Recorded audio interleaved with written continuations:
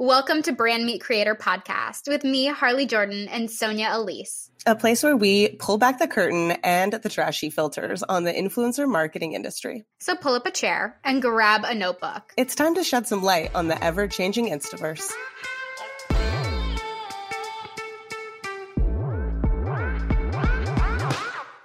This week on Brand Meet Creator, we have a very special guest. We're doing a Meet the Brand in a little bit different way. Welcome Alex Dicapo, the VP of Digital and Influencer at AZIONE PR here in New York City, a major lifestyle PR agency, and she is working on all types of amazing campaigns with influencers every single day. So we are so excited to hear from her with her tips and tricks on how to get on her radar, her favorite moments from different campaigns, as well as some that she absolutely has hated.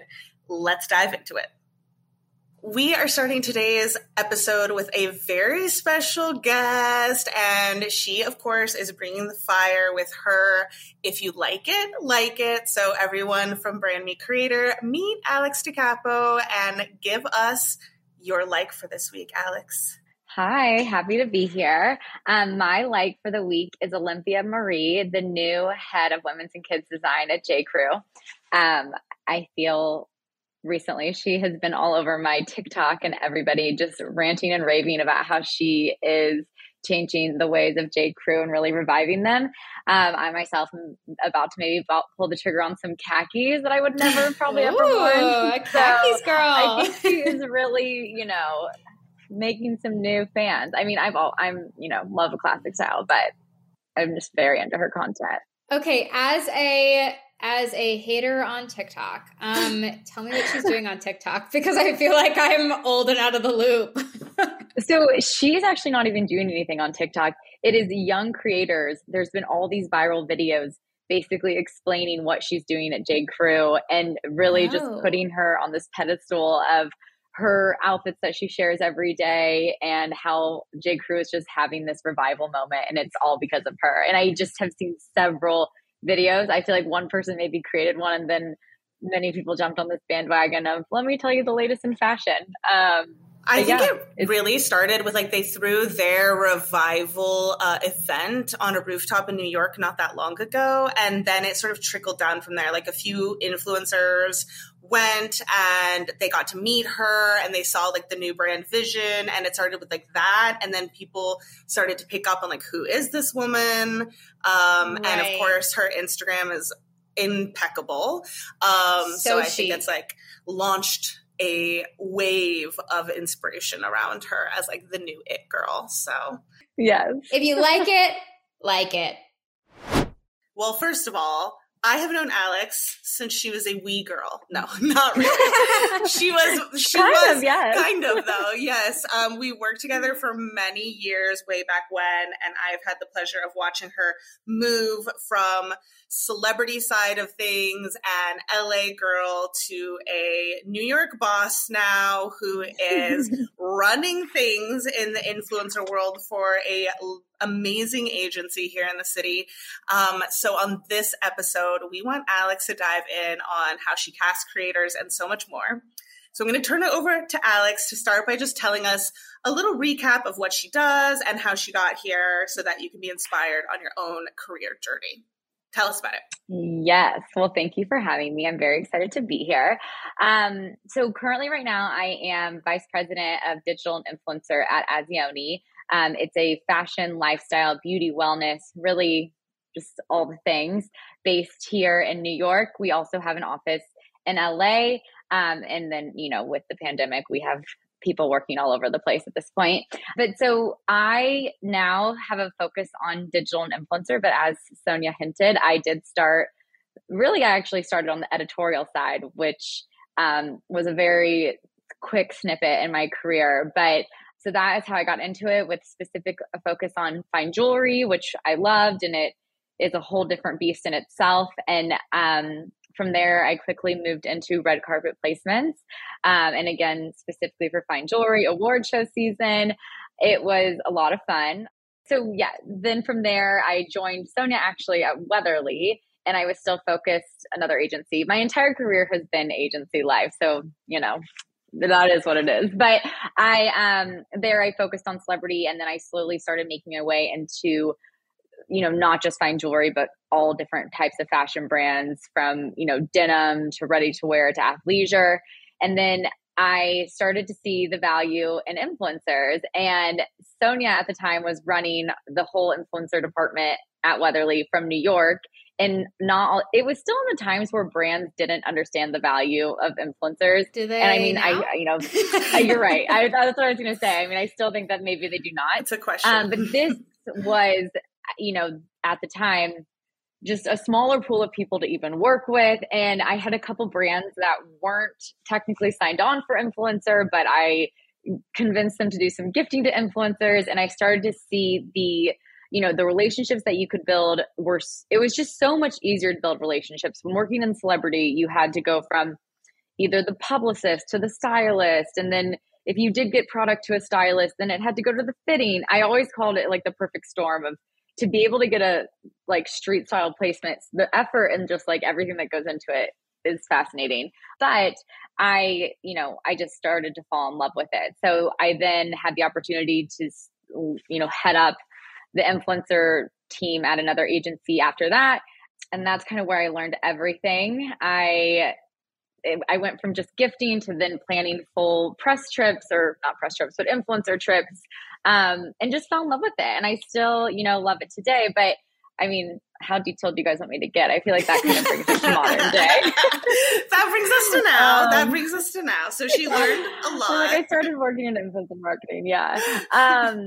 Yeah, no, and it's funny actually, because I feel like influencer was always just the third thing agencies started to offer. And I still find that it is sadly on the back burner. Traditional media and celebrity, as if you're in LA particularly, just always take, I think, the budgets, and that's where people are putting their money.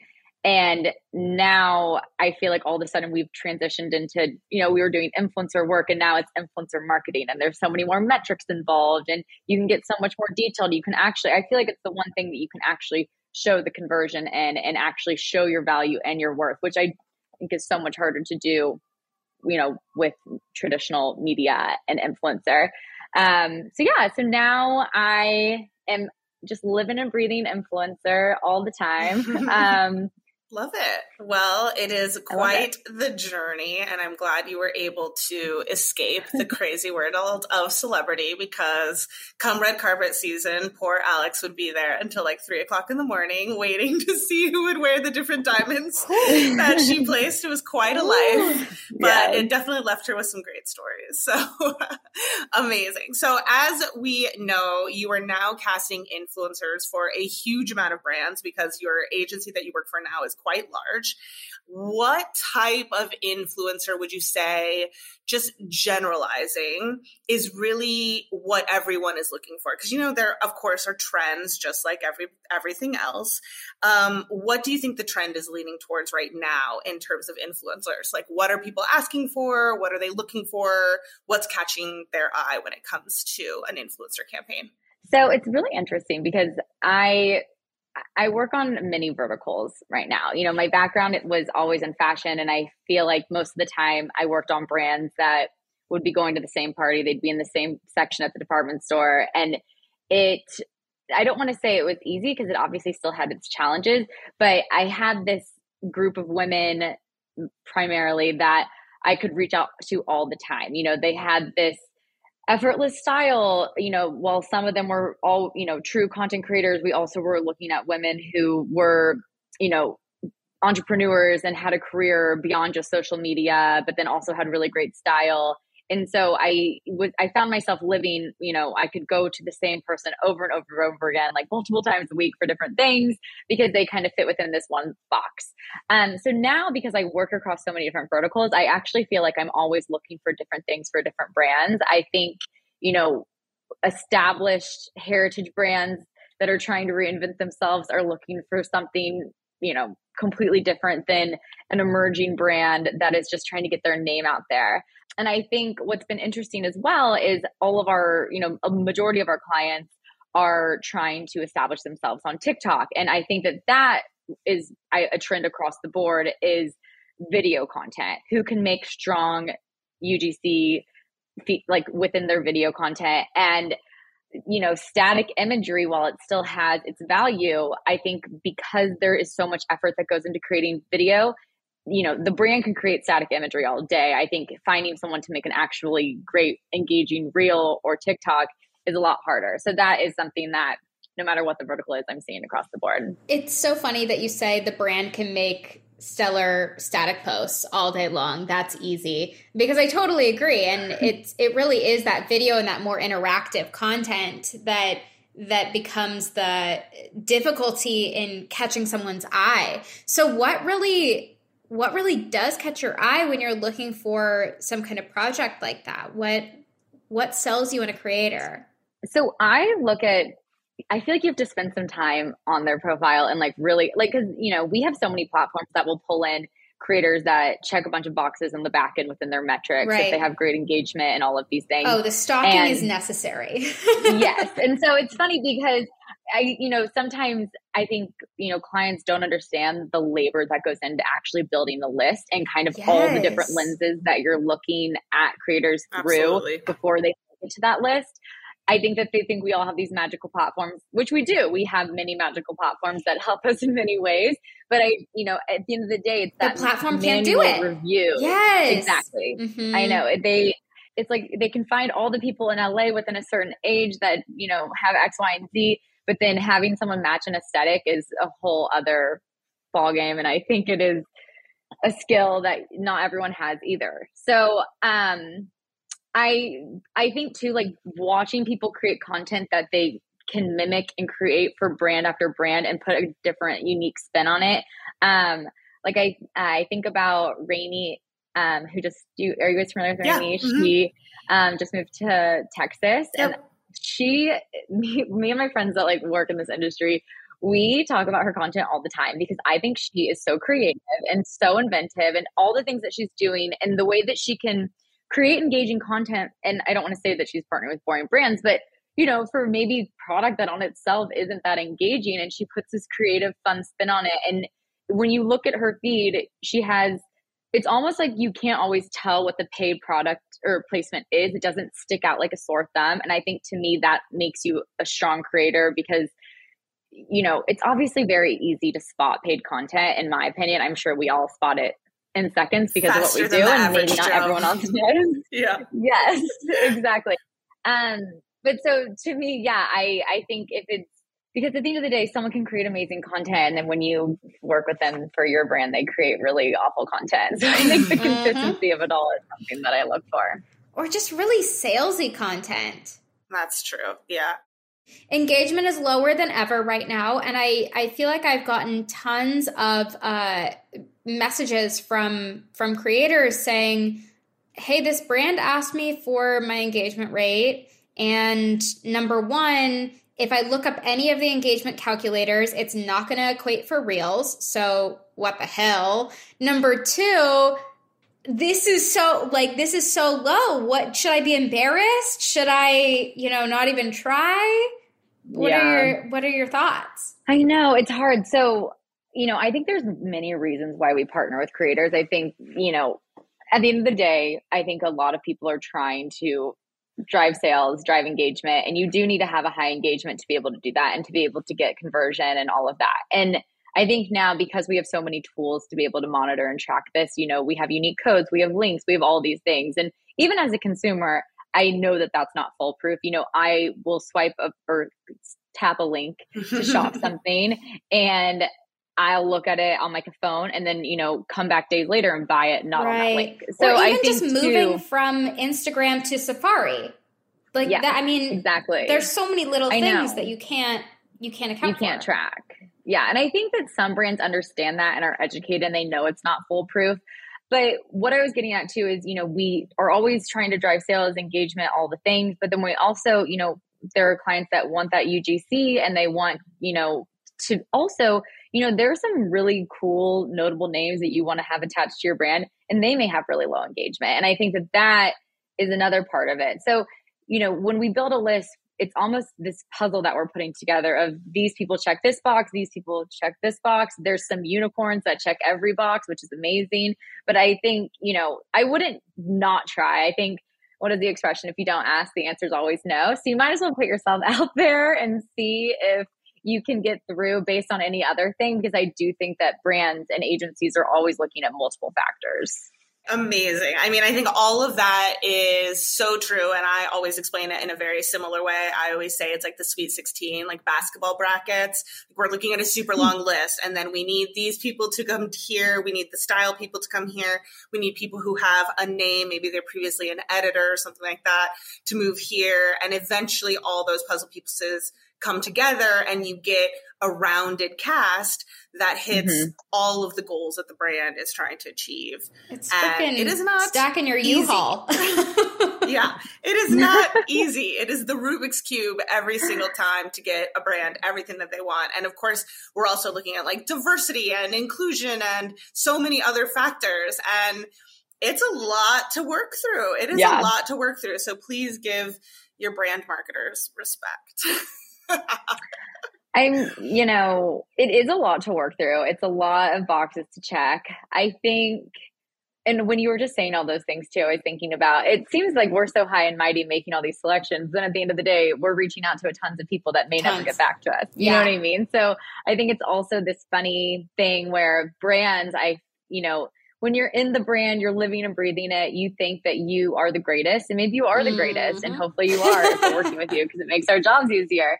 But I think too, I think that there also is this like education always from an agency to a brand, where someone may come, I want X, Y, and Z. This is what it has to be. And we have to go back and say, okay, let's be realistic. Let's make sure that we put parameters in, but then we can also get results.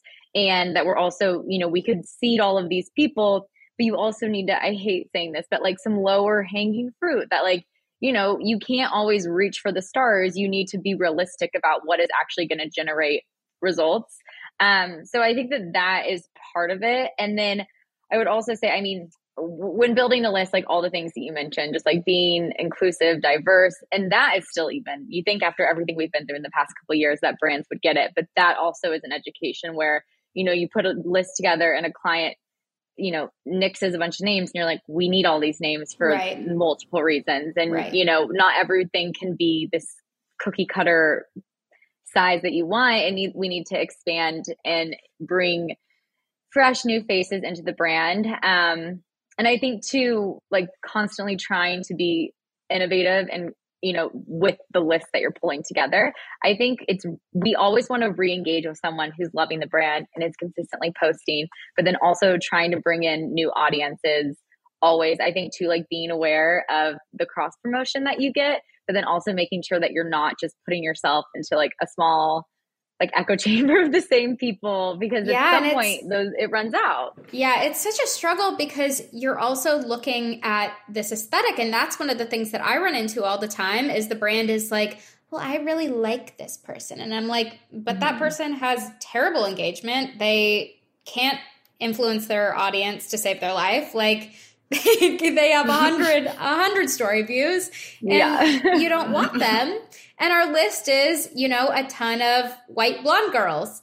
And it's like, okay, well, like let's push that reach just a smidge, please. I think the laughable thing is that no matter what we do, we don't own a brand at the end of the day. And so we can come forward with all of the logic, all of the, this is not going to perform well, all of the, like, this cast looks all the same. Don't you want to include some people like this? But at the end of the day, like when the brand pays you, you still have to do what the brand wants. And if the brand really wants someone and they're like, I don't care, I want this person, like you just have to do it. And that sucks, but it is what it is. Exactly. I actually had this conversation yesterday with one of my clients where we put together this whole list. They wanted, a few different verticals that we were looking within and, a couple other factors. We put together this list and they sent us back the names that they liked. And we literally were going line item by line item on this call yesterday, trying to kind of make a case for the people that were not selected. And at the end of the day, it was ultimately, these were just the names that she personally likes. It has kind of nothing to do with anything else. But really just, and I think that's too like an education. And so, okay, as the agency, we say, okay, let's try it this way. And if it doesn't work out, we're all open to shifting gears and trying something new. But I agree, you're also working, at the end of the day, we're in the service industry to serve our clients and make them happy and do whatever they want to a certain extent.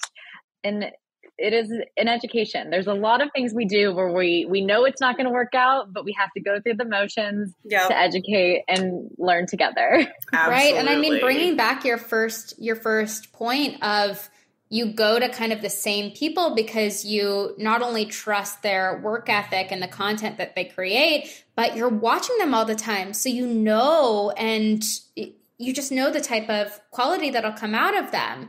So then going to the brand, you really have to put your foot down and be like, okay, I have all of these people. Here's this description of why they're fantastic because I watch them daily. Yes. It's a whole going to bat moment. Yes, and making a case for them. Because at face value, when you look at someone's feed sometimes, you may not see all the different topics that they cover because sometimes that's probably something else for creators and something to be cognizant of is your feed is what brands see and just your most recent story, So if you're covering athleisure, wellness, beauty all day in your stories and it never makes it into your feed and all you talk about in your feed is fashion or that's all I see, you're a fashion creator unless I personally follow you. So when you're getting reviewed by a brand, that's all they're going to see as well. And I think that is also part of the challenge where, we're creating so many lists and doing so many things. We don't always get to make a case for everybody. This was a rare thing that we did yesterday. I was like, wow, I'm really going to explain to you who every single person on this list is. And it was interesting. Also not worth my time. Right. It's so tough as a creator too, because you're watching your engagement, which your brand is looking at. And if I post outside of my niche, you better believe that that's not going to do as hot. But can I just talk about mental health in my story? Probably not. If I'm talking to a mental health brand, I better see it on my feed. Exactly. Yeah. So we've gone through some of the ways that you discover creators. What about, as I think a lot of creators have this question, is how do I get in contact with brands, right? And a lot of brands are represented by agencies. So what have you seen that has worked or not worked in people pitching you as someone who works for an agency or pitching your team or trying to get on the radar of the agency as a whole? Yes. So this past year, I've actually been very impressed because I feel like now, because you don't technically need to be an influencer to be working with brands, you can be a creator with really low following to work with brands. And we work with people from 3K to 3 million, beyond 3 million, but you know what I mean? The range is there. I'm impressed by some people that reach out sometimes with these low followings and are just putting themselves out there and they're saying, this is who I am. Here is my following. Here's what I cover. Here's my engagement rate. Let me know if you want to work together. And I think something as simple as that, because at least you're just putting your name in our inbox and we're all going to see if we want to work with you in that very moment. And I think because there are so many creators, it's there are friendlies of our agency that we work with on an ongoing basis. I think that those people are also the ones that show up to our events, which I think is honestly, showing up to events is probably the biggest thing that you can do to get to consistently work with agencies and brands.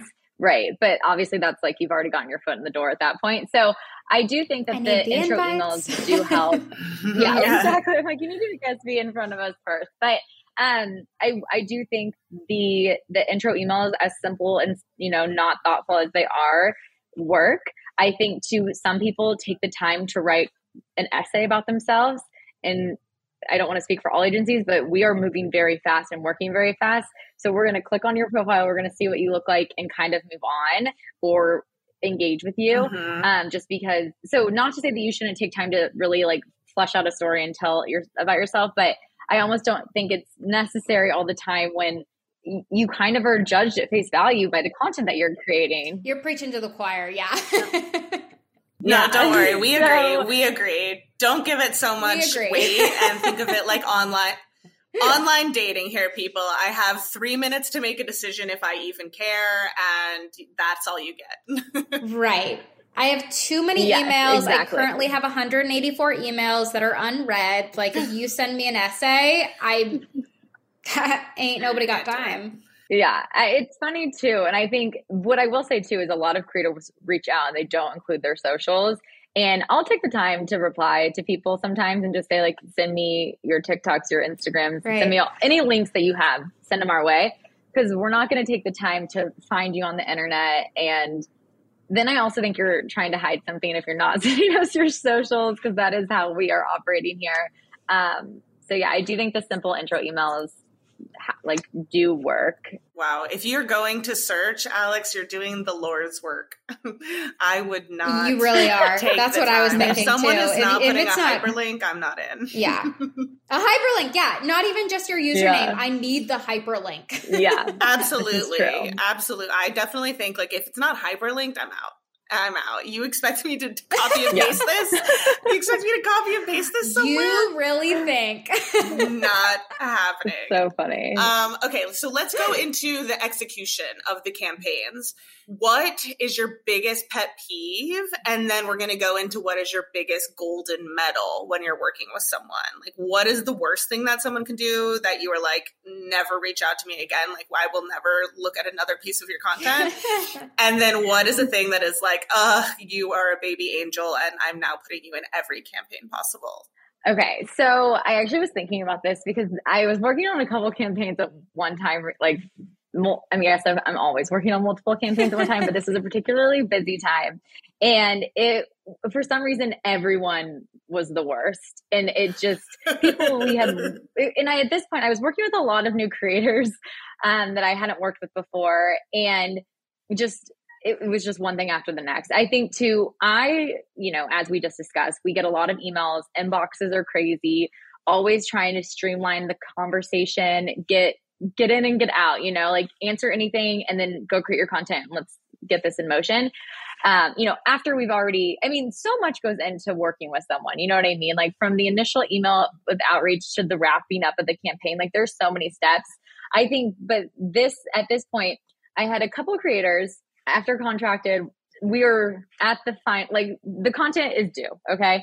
And I had multiple people submit their content, go back and forth several times trying to get this content approved, get the content approved. And then they came back and said they didn't want the content to go live. They wanted the opportunity to be able to reshoot because they didn't feel confident about the imagery anymore. It happened to me 3 times in the same time. And I was sympathetic at first because, if someone doesn't feel confident about the way that they look or, so many things can be in that. Like, what type of brand was it?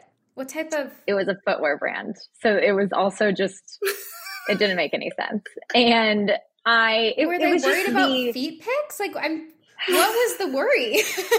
They didn't feel confident in just the creative. I think the way that they looked, and it was one of those moments where we had also pushed to get this content through the door with our client to approve it. And they didn't love it to begin with. And they find if she's happy with it, let's approve it. And then the day before she was supposed to go live, she came to us and asked to reshoot. And then she did reshoot. And then that content didn't work out. And she went back to posting the other content. So to me, I think it was the back and forth and just so much conversation. And I think that was it. I think that was the most annoying thing that's ever happened to me. And it happened with multiple people at the same time, which I don't know what was in the air at that time, but it was wild. Wow. And I get that. I can assume being on the internet is hard and just all the commentary and all the things that go with posting and sharing yourself every day. Being on the internet try to is be hard. Sympathetic. I think it is the way. Cheers. Famous words. That is my quote of the day. But yeah, so that was an interesting journey. I think my most common one that happens to me is always that they ghost.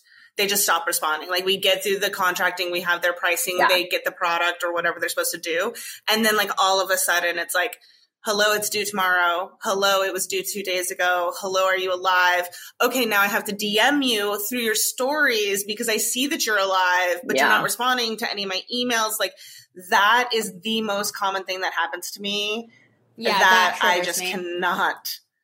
I feel so many. That is challenging. Yeah. Oh God, guys. I had someone tell me that her website was down, her stories weren't working, her email wasn't working. And I was like, all simultaneously? Right. Yeah, right. All simultaneously. I was like, oh, I'm calling BS. What do you mean? Yeah, what do you mean your website for DMs sure. and email are down? No, that's not happening. I think this is a very sad fact, but I think the new my dog ate my homework for influencers is I got COVID. The amount of times, and I don't want to think that people are using COVID as an excuse, but the amount of times that people have come back to me when their content is due and it's not done and said, oh, I'm so sorry, I got COVID. I'm like, if you're sick, like you email all of your partners right away saying that things are going to be delayed. Like, please don't wait until the day things are due or after the fact to be like, oh, sorry, I'm delayed. I got COVID. And so I wasn't doing anything ever. Communication. Yeah. Okay. Let's switch to the golden. It's funny too, because I think that's the downfall though of there's so many benefits to working directly with a creator, and that is the downfall of not having a manager involved that is there to push everything along. Golden, I would say, people that you can tell read the brief. I think, it is funny to me that no one reads them. And I can understand, at one point I was working in the VR space and our brief was so long. There were so many things to talk about, and people that nailed that, I was like, you spent time and you were thorough and you took this as because there's a difference between people who take a job and really perform and push out good content and they want to check every box because they want you to work with them again. And then there's people that just create content. And I think that both can be successful, but I do think that the ones that can, I think it's kind of beyond being I'm trying to think of the best way to explain this.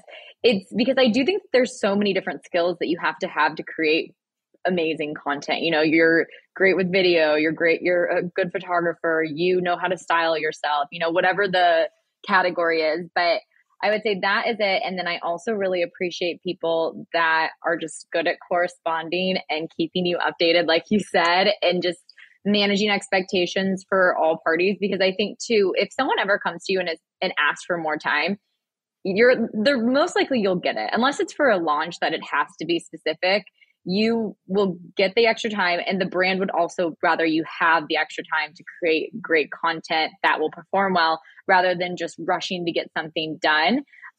So I think just people that are communicative, stick with the timeline or ask to move the timeline, I just enjoy working with. Right. And that feels so easy. And anytime I say this to my followers, I'm like, treat this like a business. Literally communicate and read the brief. It gets so thrown away because it's underrated advice. That's literally all brands are looking for is, absolutely do what you're being asked of and communicate with me. Yeah. Well, and it's like any job, like if you did any other profession, you wouldn't just be able to not follow the instructions. If your manager was telling you to do something, and you work in corporate America, you're going to follow what your manager says to do. I think there's so many liberties that people have in this business because everyone is their own boss at the end of the day, and they can do what they want if people are going to keep engaging with them.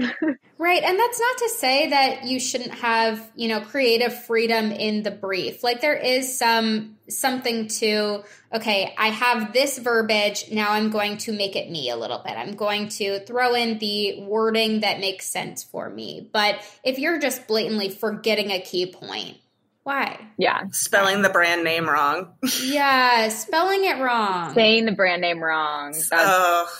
God. In skincare, saying the brand name wrong is so common.